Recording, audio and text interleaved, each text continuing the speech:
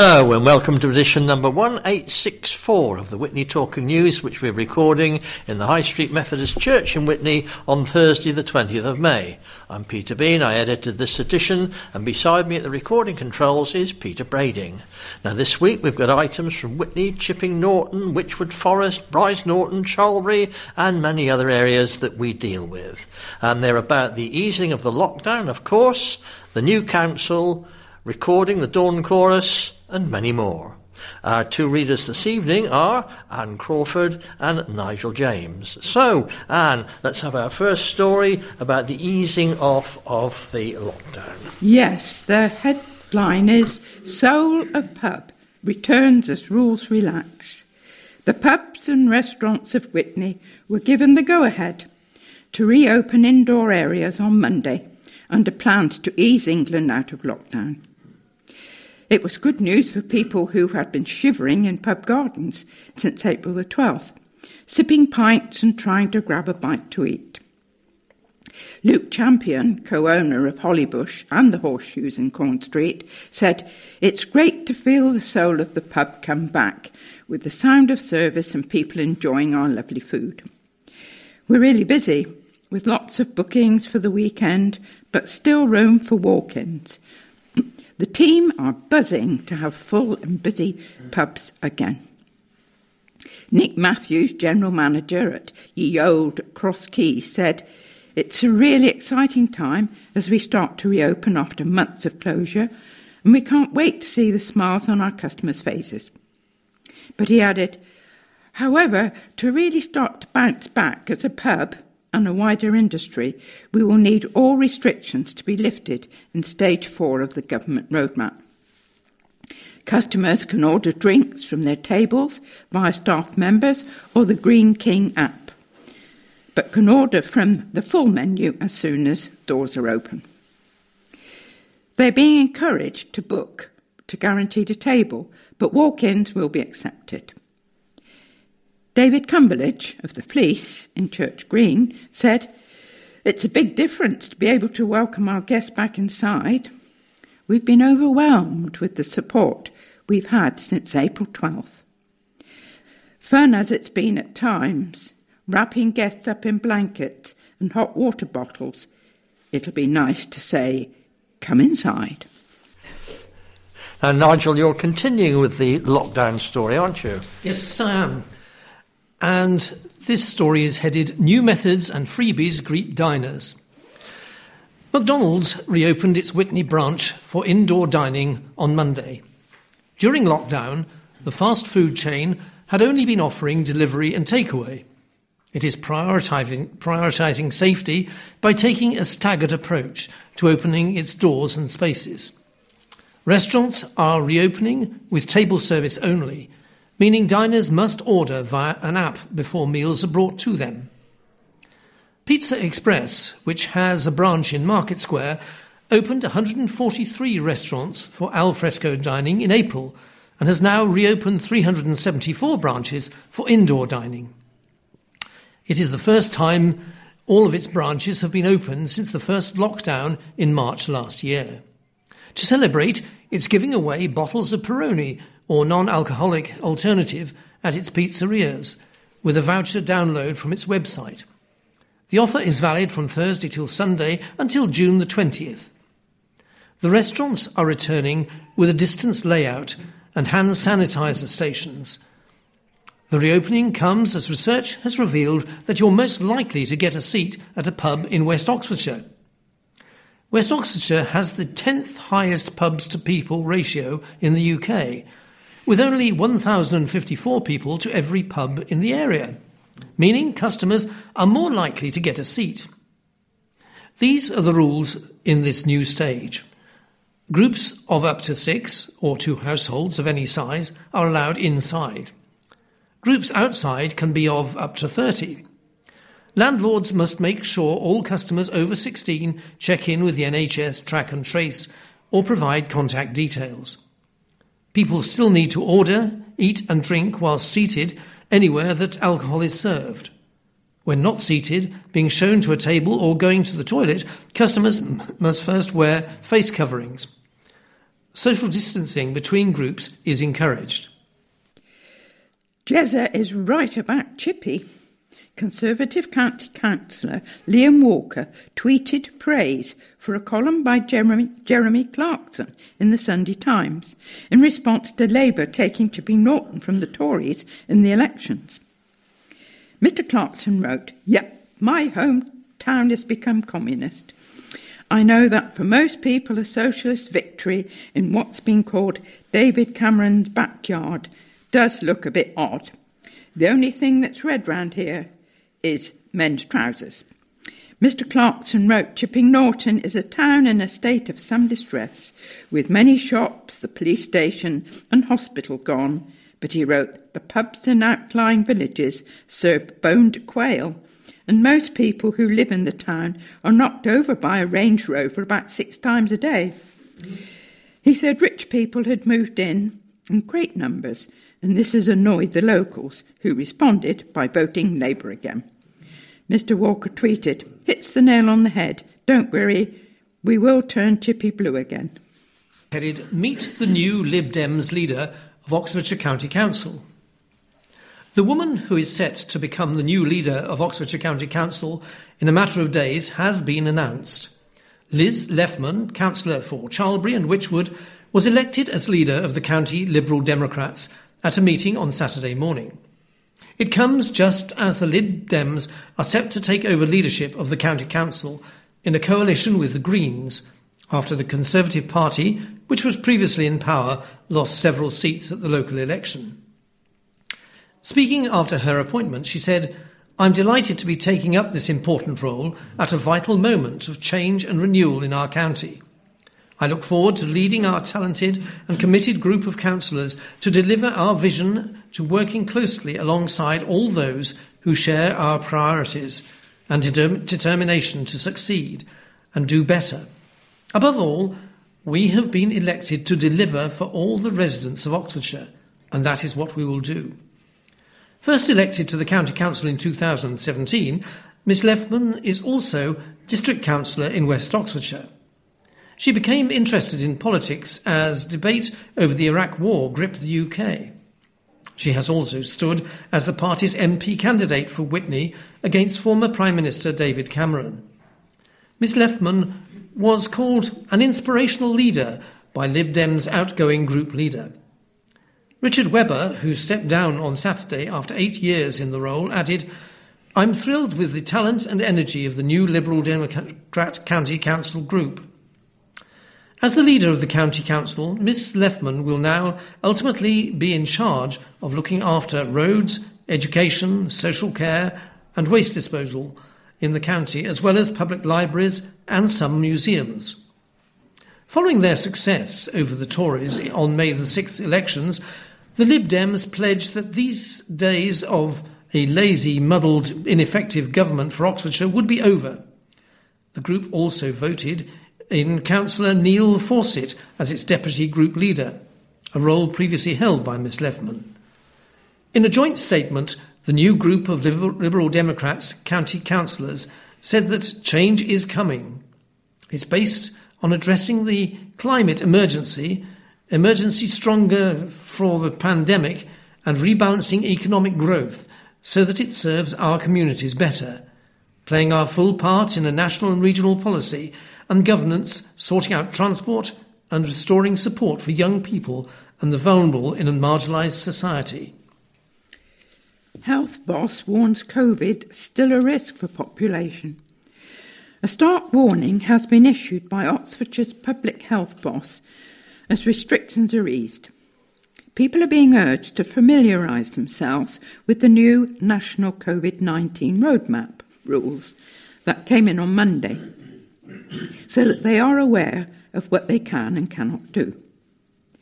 The series of changes came into force despite a spike in Indian variant cases.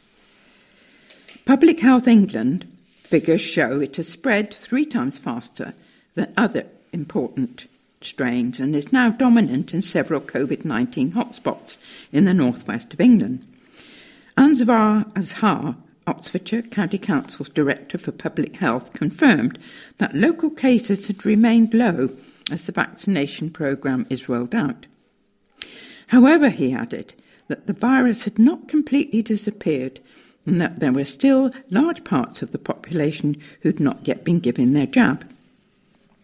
The third lifting of restrictions since the nation began emerging from lockdown in March sees all but most high-risk businesses reopen indoors and socialising inside permitted again. Indoor hospitality has restarted. Indoor entertainment has also resumed, including cinemas, museums and children's play areas. Hotels, hostels and B&Bs are now able to take guests again, and overseas holidays are permitted for some countries, those with low levels of COVID, such as Portugal and Iceland. Weddings are allowed to have up to 30 people attending, and funerals can have as many as the venue can safely seat, with social distancing rules applying. Other events, such as christenings and bar mitzvahs, can also go ahead. People can meet outdoors in groups of up to 30, and socialising indoors will be allowed in other people's homes in groups of 6 or a maximum of 2 households. Mr. Azar said the roadmap was drawn up with a gradual and cautious easing of restrictions in mind. When combined with the vaccination programme and twice-weekly symptom-free rapid testing, it was seen as a careful way of reducing COVID-19's habit of being the comeback kid, as we saw in September and October and also in January this year. The virus still presents a real risk, particularly with the emergence of new variants, so we need to do everything we can to control the spread. We would therefore ask people to please continue to wear face coverings, keep a distance, and wash your hands, the simple things that help so much. Our next story is 5 injured in late-night crash on A40. A 58-year-old man was left fighting for his life in hospital after a crash on the A40. 2 air ambulances flew to the scene near Burford on Friday night, where 5 people were injured. The road was closed all night as forensic investigators worked on the road to piece together what happened between 3 cars and a trailer. The incident is understood to have happened between 9:30 and 10 p.m. An hour later, at 11:24, Gloucestershire Police Specialist Ops tweeted, "The A40 between Northleach and Burford is closed due to a serious road traffic collision involving multiple vehicles. It is likely to be closed all night. We cannot give any indication as to when it will reopen." A significant diversion was put into place from Cheltenham towards Northleach roundabout on the A429, towards Stow Hill, and then right onto the A424 to Burford, where drivers could rejoin the A40. At 8:15 on Saturday, all the vehicles had been recovered, but highway staff were still clearing up the road, which they said was incredibly slippy and potentially hazardous to a large amount of fluid. Thames Valley's new Police and Crime Commissioner has promised to crack down on travellers camping illegally on private land. During one of his first interviews, hours after landing the £86,000 a year job, Matthew Barber said he will be working with local authorities to find transit sites where groups can be asked to move to instead of setting up to camp on private land. He said you get a huge amount of prejudice with that community, and if they choose to live a nomadic lifestyle, then that's fine. He added that police haven't had many powers to move people in vehicles off private land, but the new police bill will see a huge shift in what they can and can't do. The 300-page bill has been controversial across the country, with people marching to defend their right to protest. As part of the new police powers, officers could have more authority to stop groups like Black Lives Matter and Extinction Rebellion from protesting on the streets. Mr. Barber, who says he has personally protested while a youth at Brunel University, and that irrespective of party politics, he would always defend the right to protest. He said the Thames Valley area, and particularly Oxford, had seen big protests, including a campaign demanding the removal of the Cecil Road statue from Oriel College. He said there police had a presence to reassure the public, and police also had a reserve presence for if there was any trouble from the protesters or a counter-protest. In Thames Valley, we have a really good record of using proportionate force. Some people are very excited about the bill and the example of the public nuisance carrying up to 10 years in prison. But under common law, that is already punishable by a life sentence. Regardless of my party, I wouldn't support a bill that stops protest. But this is simply addressing tactics. The 40-year-old father of two said he plans to be more hands-on in the role than his predecessor, Anthony Stansfield, whose final day in office is today before he retires. He explained it's not a criticism of Anthony, but I've always tried to make sure I meet officers on the ground and in ride-alongs. I get to see officers and I think that's incredibly important. You get to know things that you wouldn't get from a report, things to challenge senior officers about, and details of what is going on from the ground. On getting more officers, Mr. Barber said he planned to keep lobbying the government on funding and how the money is allocated. He said you have a police budget of X million pounds, and that's divided up into the police forces using a formula created in the late 90s. That formula has been reviewed and tweaked, but never redone. And now a completely different story. Drummer records Dawn Chorus as a boost to mental well-being.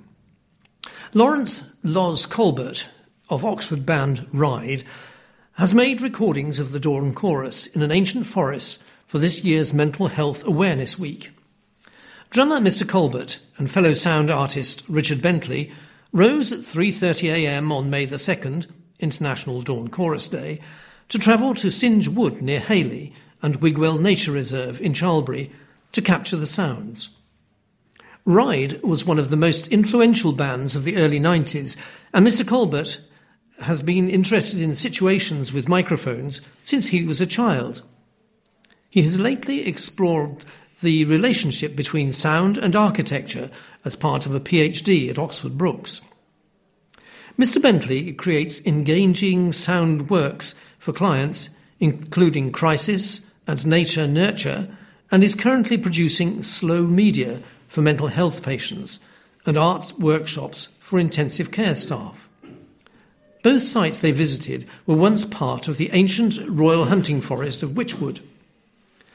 Recording the birdsong gave the artists a rare opportunity to get close to nature. Mr. Colbert said, "In the dark, I began to hear the sound of two deer barking.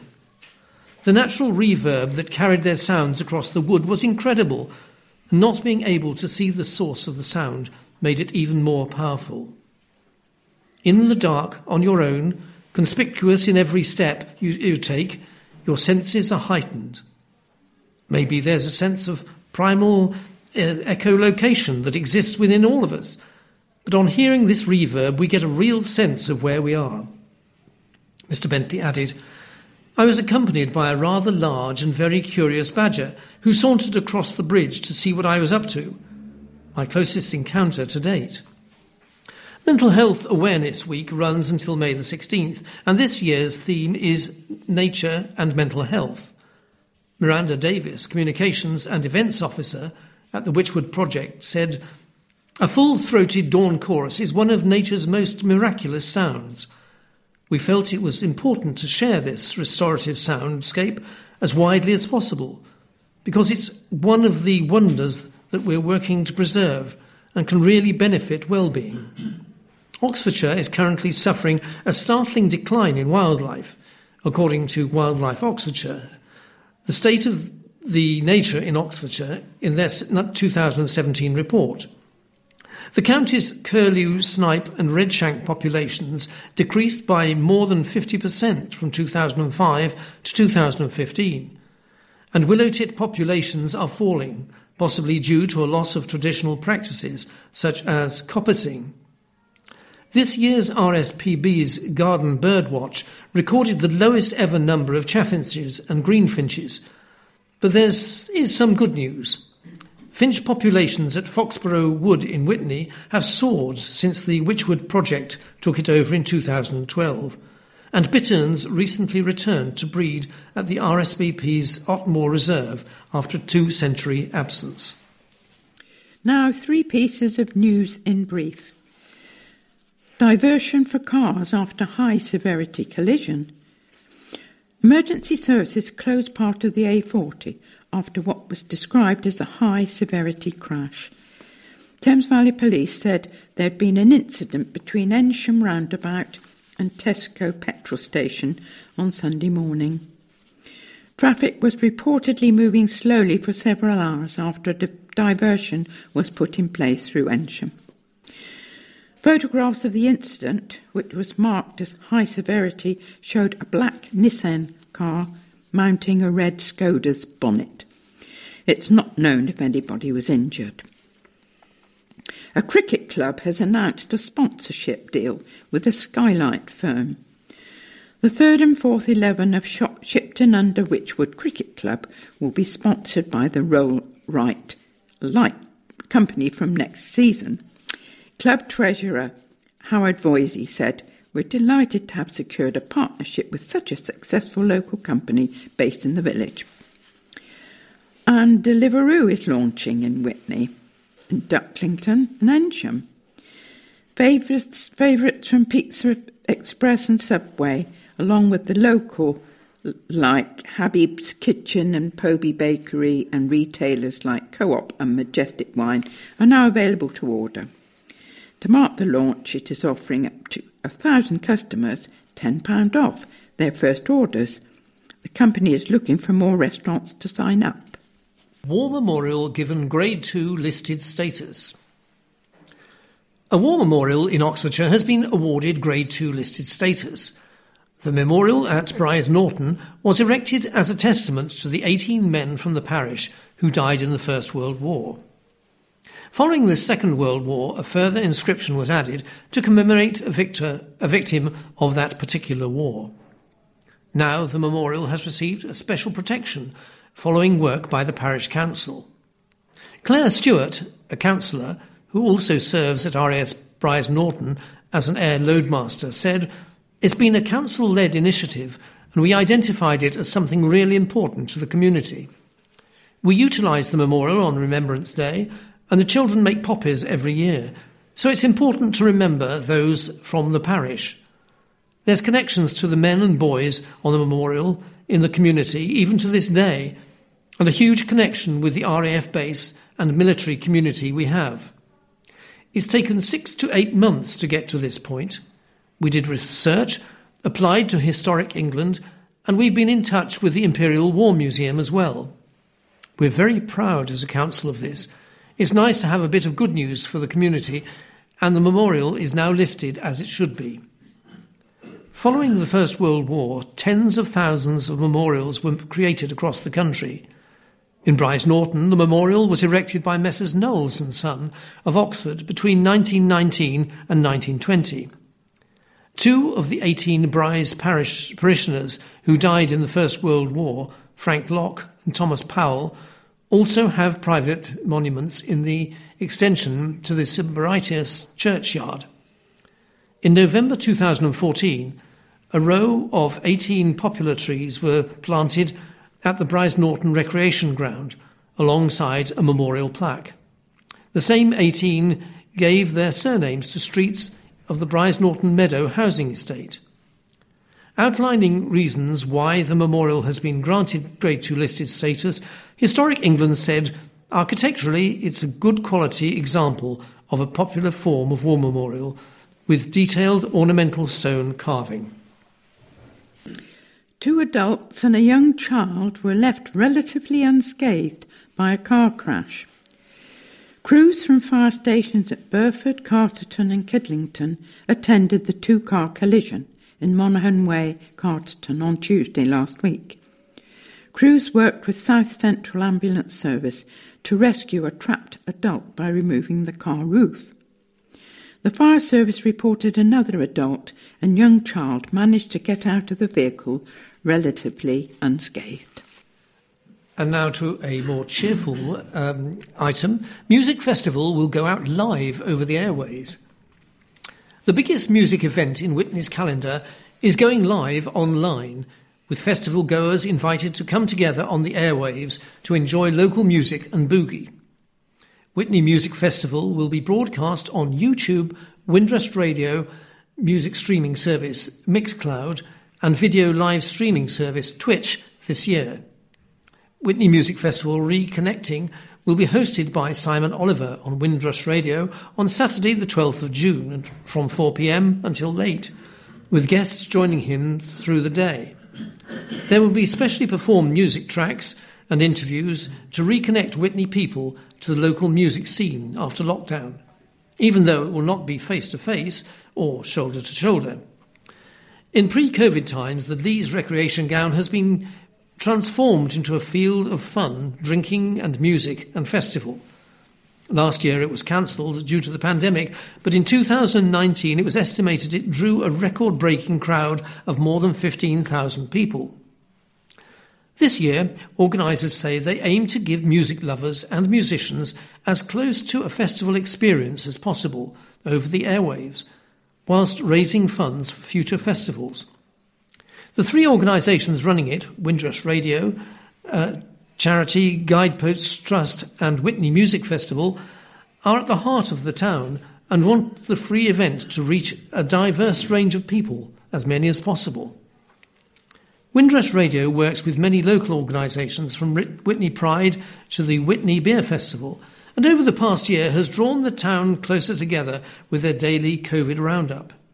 Meanwhile, Guideposts Trust works to ensure that people can be connected to their community and achieve their potential regardless of their circumstances. It recently launched Better Connected, a programme providing connection with activities for people with learning disabilities and autism. Witney Music Festival Reconnecting is setting a target of raising £10,000 to put on an in-person event in 2022 and create the festival's first special educational needs and disability SEND VIP area with extra space and support. Guideposts Better Connected coordinator Amy Pell said, "To experience a festival in person is something many of the people we support wouldn't be able to do without a dedicated VIP area." Local pubs and venues and businesses are supporting the festival's return, with many playing the live stream and offering festival takeaways. And now for this week's editor's reflection, a short extract from Julie Godson's book On This Day in Oxfordshire. And the day referred to is the 21st of May, 1947. And it says that on this day, the Oxfordshire-born author Flora Thompson died, best known for her semi-autobiographical trilogy about the English countryside, Lark Rise to Candleford. Thompson was born Flora Jane Timms in Juniper Hill in southeast Oxfordshire. She was the eldest child of a stonemason and nursemaid. The young Flora's early education was at the parish school in the village of Cottersford, where she was described as altogether her father's child. In 1891, at the age of 14, Flora took up a position at the post office in Fringford, a village about 4 miles from Bicester, under postmistress Keziah Whitton. And then in 1938, she sent off some essays on her country childhood to Oxford University Press. They were accepted, and they were published in 3 separate volumes. Lark Rise in 1939, Over to Candleford in 1941, and Candleford Green in 1943. And then in 1945, the books were republished as a trilogy under the title Lark Rise to Candleford. The trilogy is a lightly disguised story of the author's own youth, describing life in a hamlet a village and a country town in the 1880s. And some of you enjoyed the production they did on BBC a few years ago. And now it's time for this week's notice board. And we've got no birthdays that have been recorded for the coming week. But a big thank you to Mrs. Colbeck for your very kind donation. And now it's time for a quiz. And first of all, we'll go to last week's quiz answers. Question 1 was, which city is located in both Europe and Asia? Istanbul is the answer, or Constantinople as it once was. Question 2. What is the oldest recorded town in the UK? I didn't know this one, and it is Colchester. Question 3. Which European country shares its border with the most neighbours? And the answer is Germany.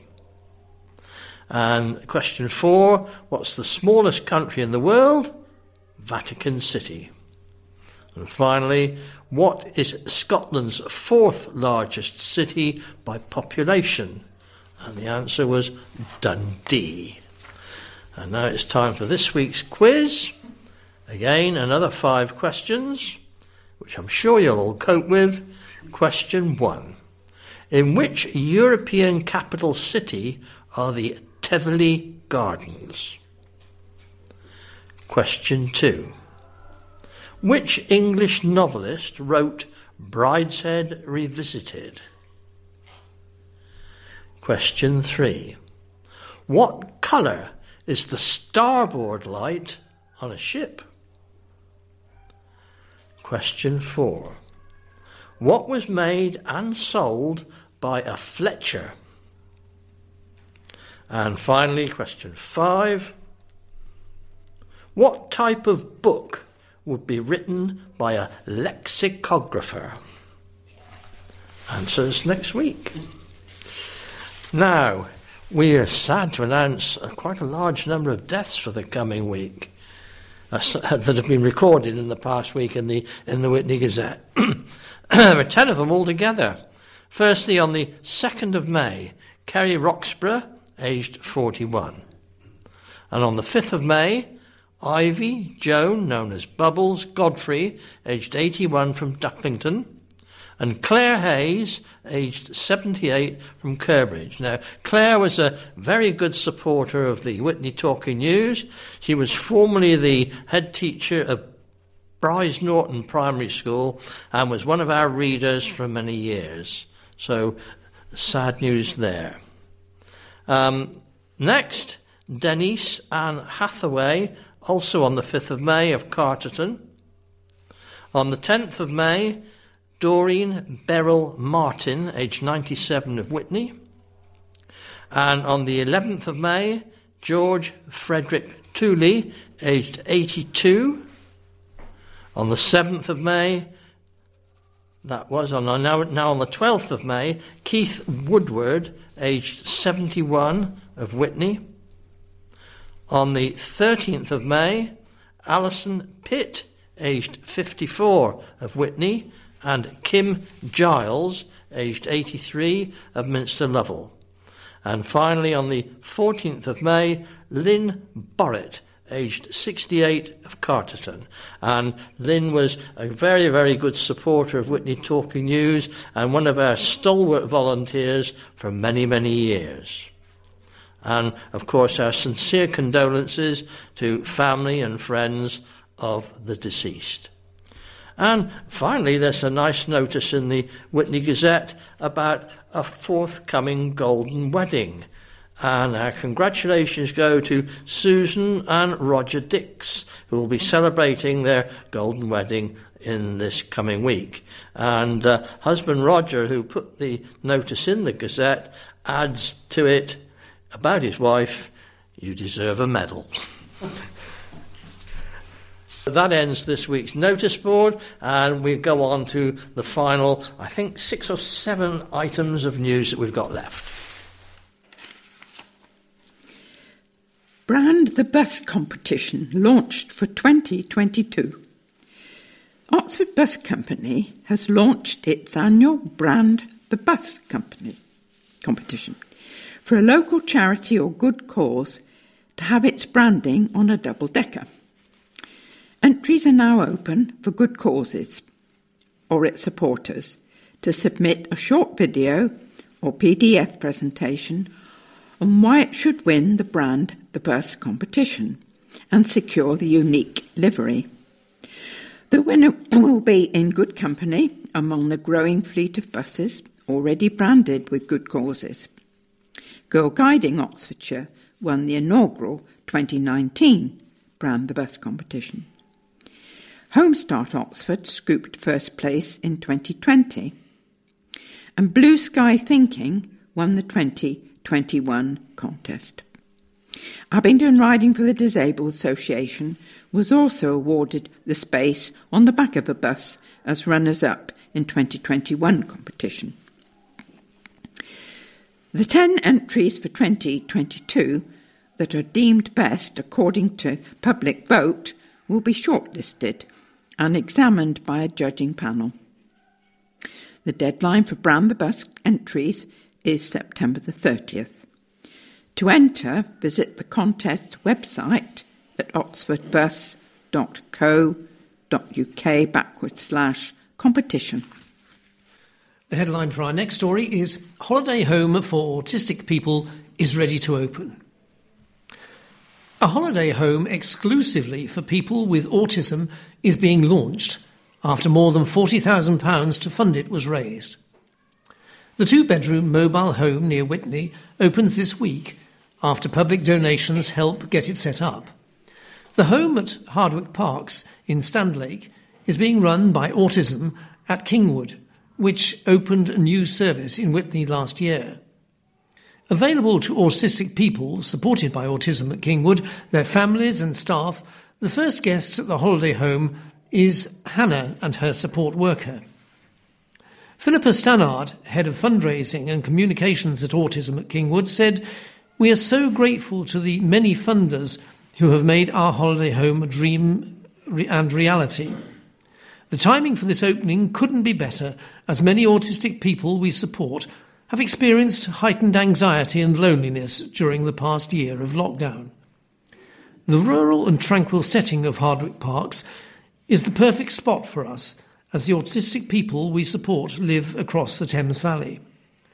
As well as providing a holiday solution for autistic people who often miss out on a break, the home is available for families of those we support, as well as our incredibly hard-working and caring support staff. In total, £40,985 was raised for the holiday home, with fundraising coming to a close in December. Since then, a path and parking space have been installed, as well as decking. Donations came from individual companies and charitable foundations. Some, along with families supported, were invited to the opening celebration. Spending penny in district toilets made up to nearly £1,000. West Oxfordshire District Council made just under £1,000 from charges at 2 public toilets during the pandemic, according to a new survey. New data by Payment Sense, which makes contactless payment technology, indicated that the earnings from the 2 public toilets on the Lees Park in Witney between March 2020 and March 2021 was £878.55. The company looked into how much consumers had coughed up to use the toilets during COVID. It analysed the public toilets around the UK to find out which councils kept theirs open during the pandemic and how much was made from each. Their study said the Lees is a popular place with people coming from afar. The toilets there cost 20p to use. During the pandemic, shopping centres and some buildings had to close their toilets to the public due to hygiene concerns. This led to people paying for council-owned toilets whenever they needed the loo when they were out and about. Payment Sense asked councils across the UK about their public toilets. Some 203 councils replied, with 12 confirming that they do have a charge in place. Payment Sense asked them the names of the parks, how much money each trip to each toilet in each location cost, the total amount made between March 2020 and March 2021, and how much money was collected altogether. It then asked if these toilets offered cash or contactless payment options. Our next item is headed, School celebrates its rapid raising of £3,000 to put up a new canopy.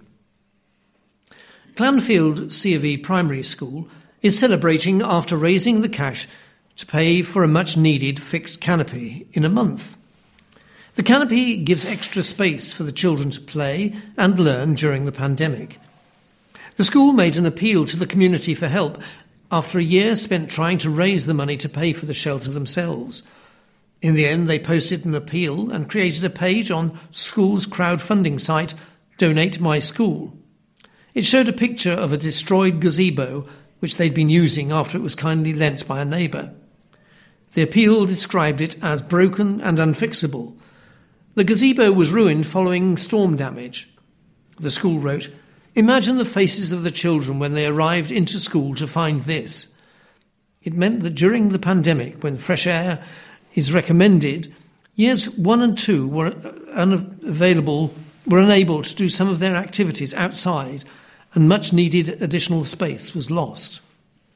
The appeal said, "Our 5 and 6-year-olds are now without a covered area, and without shelter, they will be unable to read, paint or work in small groups." It was then that the school decided to launch the community fundraiser. Head teacher Kim Rogers said, "We'd been saving up for the last year, but we were a long way off our £3,000 target. Our PTA, Friends of Clanfield School, have continued to raise money throughout lockdown, but due to the pandemic, they've only managed to raise a quarter of the typical funds they would normally raise in the school year." However, after posting the Donate My School page and spreading the word in and around Clanfield, to their great surprise, their generous friends, neighbours and local businesses donated the total £3,000 in 1 month. Much of the money was donated anonymously. The school is now thinking of having a grand opening so they can celebrate with some of the donors.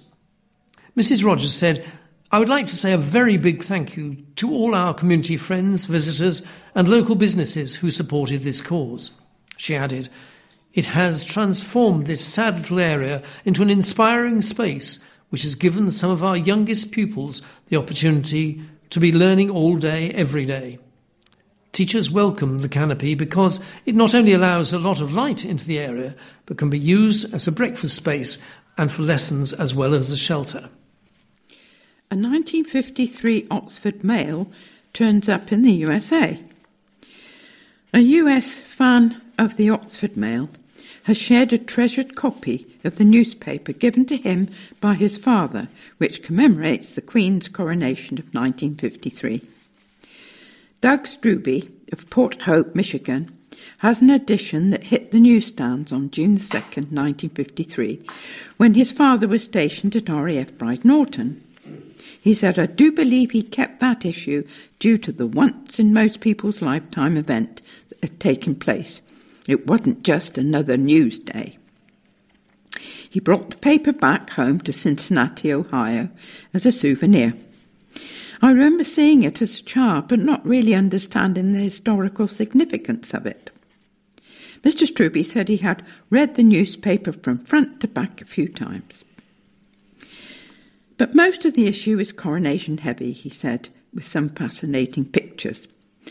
"The USAF formally accepted control of RAF Brize Norton on April 16, 1951, before the Royal Air Force took back control on April 1st, 1965. Mr. Struby said he was unsure about his father's precise role in the base. He recalled, "The base went from RAF control to USAF Europe in about 1950, and then control was transferred to Strategic Air Command, arm of the USAF, in 1952. According to the memoirs of my father, he was attached to a special weapons unit at Brize Norton while he was under Strategic Air Command control, and not surprising since it was a SAC base. I have no unit number, wing number, nothing. He said, I'm not saying that his role was classified, but a lot of SAC information still is to this day. All he ever told me was that he was a staff sergeant in the USAF. Anything else, I've had to connect the dots myself, so to speak. Mr. Struby and his father spoke fondly of his time in England and enjoyed the Brits' uncanny knack for understatement and sarcasm. The Oxford Mail is moving offices, so we asked him not to send the physical copy, but said we would immortalise it in an article about it and its journey. Mr. Struby, who is a heating and cooling service technician, said he got in touch because I'm 60, I'm not 40, I'm closer to the end than the beginning. I wanted to make sure that it was left in good hands, and quite frankly, I couldn't think of a better recipient than the Oxford Mail. Getting it back to England was always the end game. He added that he and his wife, Jeanette, would love to visit Britain. 6 more years and I'll collect retirement benefits from Uncle Sam. I've always wanted to get over there. It's still on the bucket list. And now we come to a tribute to editor who covered pub bombings. Stuart Woodcock, formerly programme organiser at BBC Radio Oxford, has died. He was 74 and had been suffering from chronic obstructive pulmonary disease for several years. Mr. Woodcock was appointed news editor at BBC Radio Birmingham in 1970 and was in the role at the time of the Birmingham pub bombings in November 74. 6 men were arrested and later convicted, but the convictions were overturned in 1991. Mr. Woodcock remembered hearing a deep boom in the distance, followed by a phone call telling him to get into the city. IRA bombs had exploded at the Mulberry Bush and Tavern, their town pubs in the Bullring Centre, killing 21 people and injuring 182 others. Mr. Woodcock played a significant role in the local, national and international media coverage. Stuart Woodcock was born in 1946 in Crook, County Durham.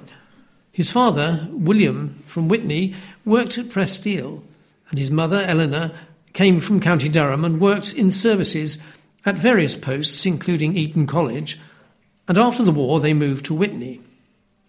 Stuart attended Witney Grammar School and, after leaving in 1963, secured his first job as a trainee at Midland Bank in Shipston-on-Stour. Then he had a change of career and became a trainee reporter with the Wilts and Gloucestershire Standard. When the West Oxfordshire Standard started, Stuart moved to Witney to join the newspaper, and later he joined Colin Fenton's Oxford News Agency, which had been appointed to supply news to the new BBC Radio Oxford in 1970. It was the beginning of a long association with the BBC. In August 1972, he married Caroline Harvey in Wallingford. He was sent on attachment for 6 months to BBC Radio Birmingham, based at Pebble Mill. Shortly after the birth of his son, Simon, in 1982, Mr. Woodcock was appointed programme organiser at BBC Radio Oxford and moved to Black Boughton and then to Witney. In 1993, he left the BBC and started a media consultancy company called Media Matters. In 1997, he met Jean Hodgson, who would be his partner until he died on April the 9th. In 2011, Mr. Woodcock was diagnosed with mouth cancer. He is survived by Jean, his partner of 25 years, son Simon and granddaughter Polly. 2 Oxfordshire contestants are going up against each other in the hope of being crowned Miss England. Current Miss Oxfordshire, 24-year-old Alex Evangelou, and Miss Cotswolds, Rihanna Cartier, aged 17, are among the 45 finalists. Oxford Brookes University student Miss Evangelou recently stood as an independent candidate in the Oxford City Council elections. She's just finished her exams for her second year studying social work. Rihanna, who lives in Kingham, got to the finals in a wildcard round. She's studying for a real estate diploma. The Miss England finals are in Coventry on June 24th. The winner will go to the 70th Miss World contest in Puerto Rico. Well, that's all we've got time for, so please remove the memory stick from the playback unit and close the metal shield. And please remember to reverse the plastic address label on the yellow pouch before you post it back to us. Could you do that, please, as soon as possible, because we sometimes run out of labels and pouches and are then unable to continue our service to you.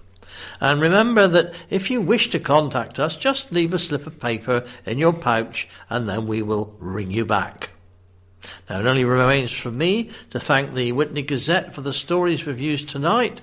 Thanks to our technical expert, Peter Brading, and to our copiers doing a double shift tonight. That's Peter and Anne, and they're going to be copying the memory sticks, and also to our volunteers who've been checking the pouches and the memory sticks that you've returned and keeping records of this in our register. They were Shirley Rawlings and Lynn Harding. And finally, our two readers this evening, that was Anne and Nigel. And I know that we would all like to say stay well and goodbye, and so until our next edition, goodbye.